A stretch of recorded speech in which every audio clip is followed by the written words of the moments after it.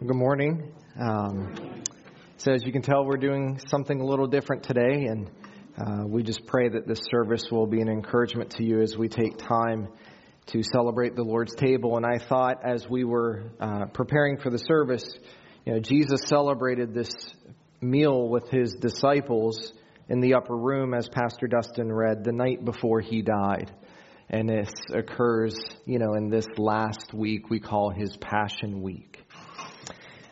And so we thought it would be very appropriate 1 week before we celebrate the resurrection to take time and think through God's Word of the importance of this meal that we have to celebrate together. Since 1919, the United Kingdom has recognized a day called Remembrance Day. This day, like our Memorial Day, calls the United Kingdom to pause and remember the sacrifices of those who have perished in war. And at 11 a.m. on Remembrance Day, a 2-minute moment of silence is observed all throughout the United Kingdom. Almost 2,000 years ago, another sort of Remembrance Day was instituted in the upper room in Jerusalem. If we would have been present, we might have heard the words of our Lord as Paul wrote them to us in 1 Corinthians 11. This morning, we are considering the ordinance of the Lord's Supper. And what I mean by ordinance is that it is a command. Jesus gave a command to his followers to celebrate this meal.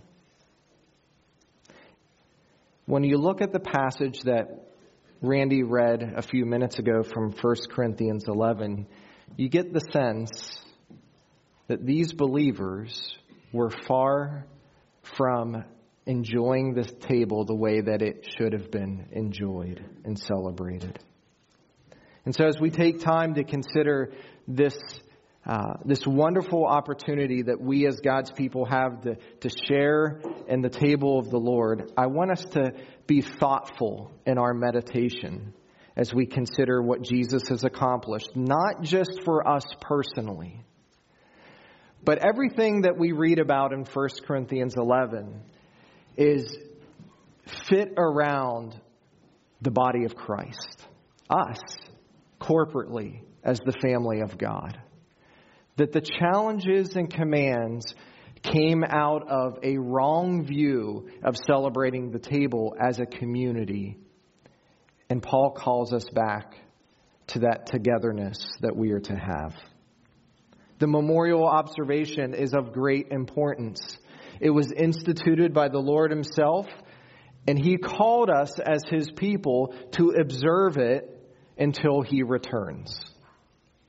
And so for at least 2,000 years, the Church of Jesus Christ has been observing this table. I believe that we are commanded by the Lord to observe this table because he knows how prone we are to forget. We're prone to forget, to lose sight of what Jesus accomplished,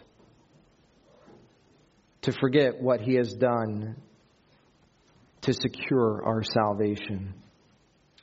We see in the Old Testament that many times God would call his people, the nation of Israel, to remember what he has done. And he called them in those moments, whether it was to set up a pile of rocks as they crossed the Jordan River, or whether they were called to set up a certain feast day that they would celebrate and remember, that they would have these moments that they would be able to look back and remember what was accomplished for them. It's the nature of man to soon forget yesterday's blessing. And so we need memorials. We need a Remembrance Day. We need moments in our lives when we can stop and remember all that Jesus has done for us. But as we remember, we need to remember carefully. Because there is a penalty for careless observations. We need to understand what we're doing. Now, the context of 1 Corinthians 11 is all about worship. That's what Paul is teaching on. He's teaching this church in Corinth that had a lot of problems, that there was a lot of disorder in their worship of God. The first 16 verses of 1 Corinthians 11 is all about what is proper in the worship service. In verses 17 and 18, and then in verse 33, we see that Paul is speaking about worship in the context of the local church. He refers to their meetings and their coming together. These are not isolated things. These are not things that we just practice by ourselves. But as the people of God who have been fit together in the body of Christ, as Christ is the head, we are instructed, we are called to properly engage God in worship. I want to suggest to you that the Lord's Supper is an act of worship in which we remember and declare the value and worth of Christ's sacrifice. It should be a time for reflection and self-examination and thankfulness and praise. And we do it together as one body. We have seen previously in other passages of Scripture that worship is the active response to God whereby we declare His worth. That's what the word worship means, to declare worth. And whether it's the songs that we sing, the prayers that we pray, or the way that we listen to God's Word, when we gather in this place, we are declaring the worth of God because He alone is worthy. We are not here for ourselves, but we are here to express our affections to Him for just how good He is. In verses 17 through 22 in 1 Corinthians 11, the context of the abuse of the Lord's table was fit around their meals. And so just so you get an understanding of what was going on, in the first century church, they would have love feasts. They would have sacrificial love feasts. It was kind of like our modern day potlucks. So think about what we do on a fifth Sunday when we all bring our favorite dish in, we go downstairs and we set up the tables and we share food together and we share fellowship together. They did that in the first century. And so as they were gathering, when you read in 1 Corinthians 11, there was a problem. The problem was, as they were gathering together, you had people from all around Corinth from different backgrounds. You had some wealthy people and you had some poor people. And what was happening was the wealthy people were bringing their food in, and rather than giving other people the opportunity to eat it first, they were jumping in line and grabbing their favorite things and sitting down and leaving nothing for those who were of great need. They were practicing selfishness, not selflessness. And it would be during this love feast, as they would gather together, after it was finished, they would celebrate the Lord's table. Now, some New Testament scholars believe that the early church celebrated the Lord's table as often as they met. Whether it was weekly, more than that, they would take time to remember this table, to remember the significance of the sacrifice that Jesus gave for us. Paul even warns in 1 Corinthians 11 that they were coming into this meal, eating and drinking to the point of being drunk. And I can't comprehend that around such a special moment for the church, that people were acting like gluttons and drunkards and abusing the gift of this remembrance, this memorial sacrifice. If you turn back to 1 Corinthians chapter 10, in verses 16 through 17, Paul says this, referring to the Lord's table. Is not the cup of blessing which we bless a sharing in the blood of Christ? Is not the bread which we break a sharing in the body of Christ? Since there is one bread, we who are many are one body, for we all partake of the one bread. Do you see the unity that we are to have?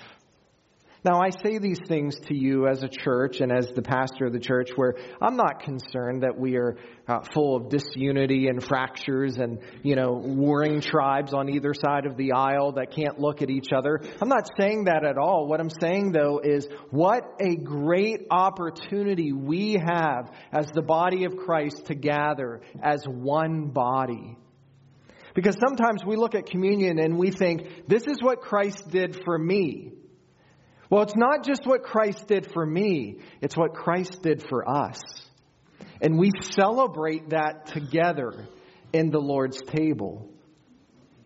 And it's such a wonderful reminder of the amazing grace of God that comes into a sinner's heart to redeem that person. The body of Christ is one, as Paul said. We share in one body. But we are to share it and celebrate in a way that gives God great worth. The danger is we can share it in an unworthy manner. And that's really what the last part of 1 Corinthians 11 warns us against, beginning in verse 27 and following. Now, the word unworthy or unworthily is an adverb that describes eating the bread and drinking the cup rather than the character of the person. It's what we're doing or how we're doing it. And Paul warns us, don't be careless in sharing this table. Such action makes the participant guilty of a crime committed against the body and blood of Jesus Christ. To be careless about the Lord's table is committing a crime against what Jesus has done on the cross. Paul says, do not do it in an unworthy manner. And as such, if we do it in an unworthy manner, we're liable of punishment. And what did Paul say about the punishment? That's why some of you are sick. And that's even why some of you fall asleep. And we're not talking about taking a nap. The word sleep that Paul uses is die. Now remember, these are God's people.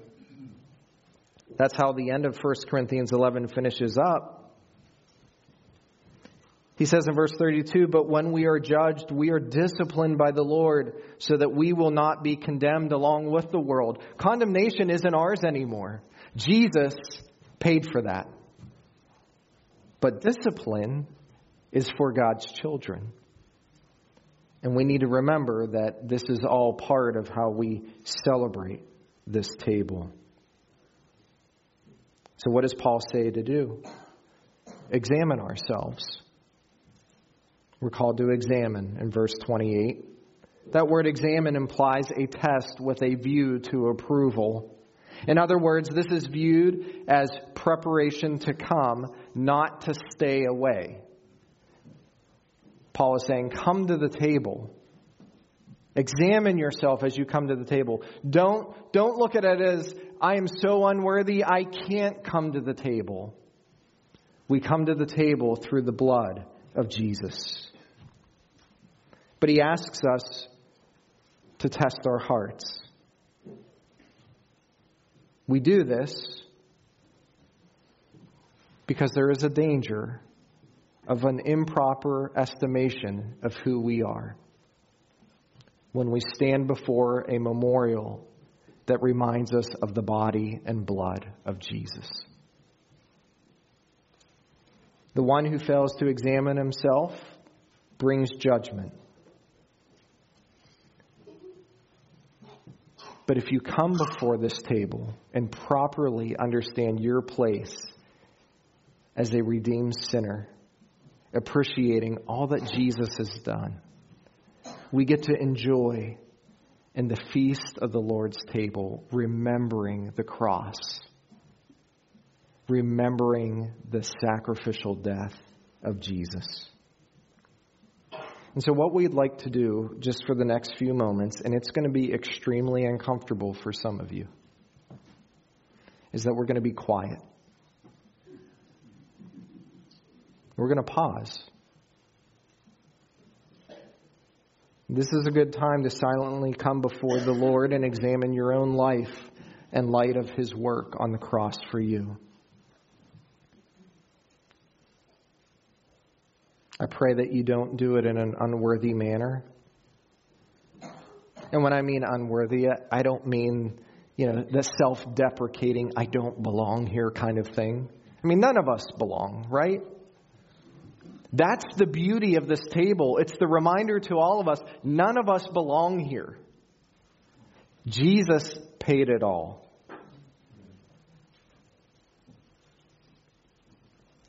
But that we don't do it in an unworthy manner, knowing that there are things going on in our lives that hinder us from truly appreciating the sacrifice of Jesus. And so very practically, if that means there is any unconfessed sin in your life, confess it to God. If there's any bitter feelings against someone in this church or another church or in the faith, confess it to God. If you are here and have never admitted to God that you are a sinner, then come to Him and ask Him for forgiveness of your sins. And we're going to pray silently. And you're going to know when it's time to not be silent anymore. Because Eric's going to come up and lead us in prayer as we thank God for the gift of forgiveness. When Leonardo da Vinci was 43 years old, the Duke Ludovico of Milan asked him to paint a dramatic scene of Jesus' Last Supper with his disciples. Working slowly and giving meticulous care to details, he spent 3 years on the assignment. He grouped the disciples into threes, 2 groups on either side of the central figure of Christ. Christ's arms are outstretched. In his right hand, he holds a cup, painted beautifully with marvelous realism. When the masterpiece was finished, the artist said to a friend, "Observe it and give me your opinion of it." And the friend exclaimed, "It's wonderful. The cup is so real, I cannot divert my eyes from it." And immediately Leonardo took a brush and drew across the sparkling cup. He exclaimed as he did so, "Nothing shall detract from the figure of Christ." The purpose of communion, as we might lift up our eyes to the throne of grace, is to focus without distraction on the person of Jesus Christ. The purpose of the supper is remembrance. Robert Saucy remarks that to remember in biblical thought is not so much a mental transportation of thought back to the moment of the occurrence of an event. It is rather the dynamic recalling of the past so that it again becomes a present reality.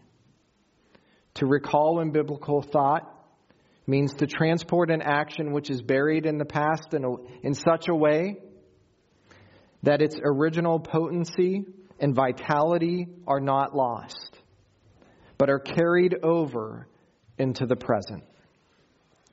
John Nelson Darby said this, "In the Lord's Supper, the heart is brought back to a point in which it is entirely dependent, in which man is nothing, in which Christ and His love are everything, in which the heart is exercised and the conscience remembers that it has needed cleansing and that it has been cleansed by the work of Christ, that we depend absolutely on His grace. The affections also are in the fullest exercise." So what is it that we remember as we partake in the Lord's table? The first thing that we remember is the past work of Christ, his death.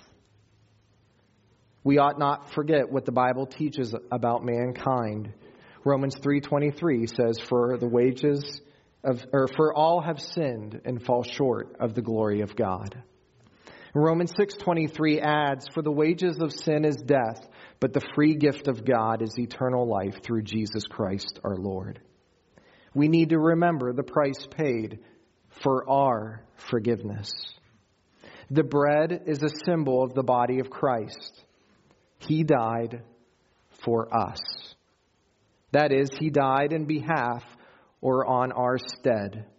He took our place in paying the penalty for our sins. The blood, which is the wine or the juice, reminds us that Jesus inaugurated the new covenant. In Jeremiah 31, we read that God had promised to write his law not on tablets of stone, but on the hearts of his people.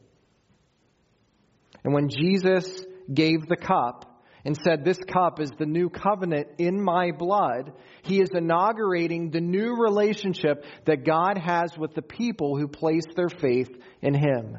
That we no longer approach God in an antiquated by laws of stone kind of way, but that he writes his law on our hearts through the power of his Spirit as he lives inside of us. Jesus paid the price for our forgiveness by becoming our sacrifice for sin. We also acknowledge the present work of Christ. So often we focus on the past. We like to tell the old story of Jesus and his love. That story is wonderful and it needs retold and meditated upon with regularity. But the work of Christ did not end with Calvary. That even right now, we need to remember that Jesus is our high priest. And he sits at the right hand of the Father. And he prays for us and intercedes for us. And he pleads our case as we know that there is an adversary, the devil, who is making accusations to God the Father. Jesus is always pleading our case, saying, Father, look at what I have done for them. He is our advocate.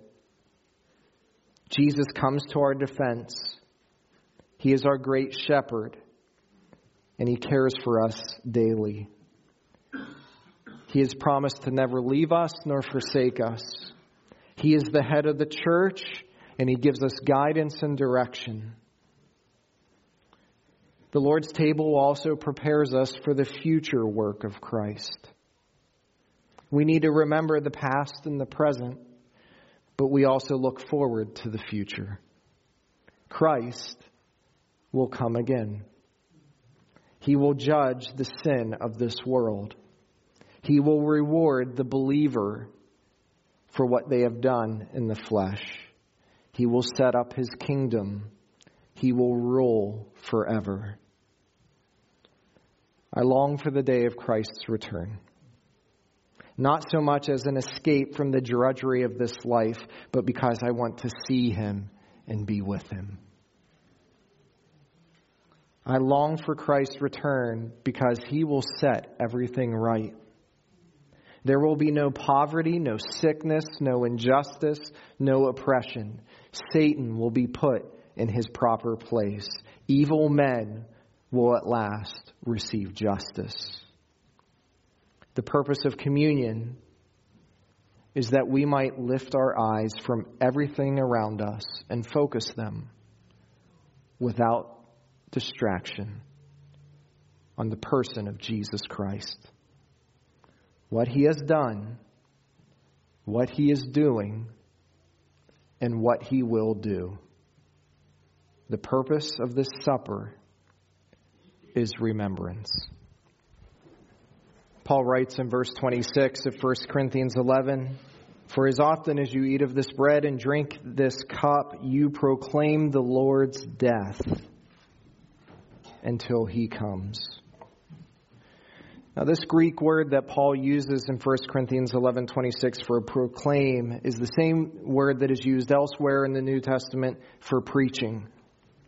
The word carries the idea of a message with weight and authority. And when you think about it, that is exactly what happened when we partook in the elements of the Lord's table. The Lord's Supper is a visible sermon for us. And every time we celebrate in this table, we proclaim what the Lord has accomplished, the message of the cross. We join together as His body to celebrate the Lord's humiliation and the Lord's exaltation. In this context, the proclamation takes place in the community of believers at worship. It is the recollection of the saints of the basis of its salvation and the death of Christ. And the Lord's Supper is the reminder of what Jesus has done for us. It is a time to remember what our grounds of praise, adoration, song, worship, thanks, and testimony are. Communion is first and foremost a memorial rite of Christ and His redemptive death.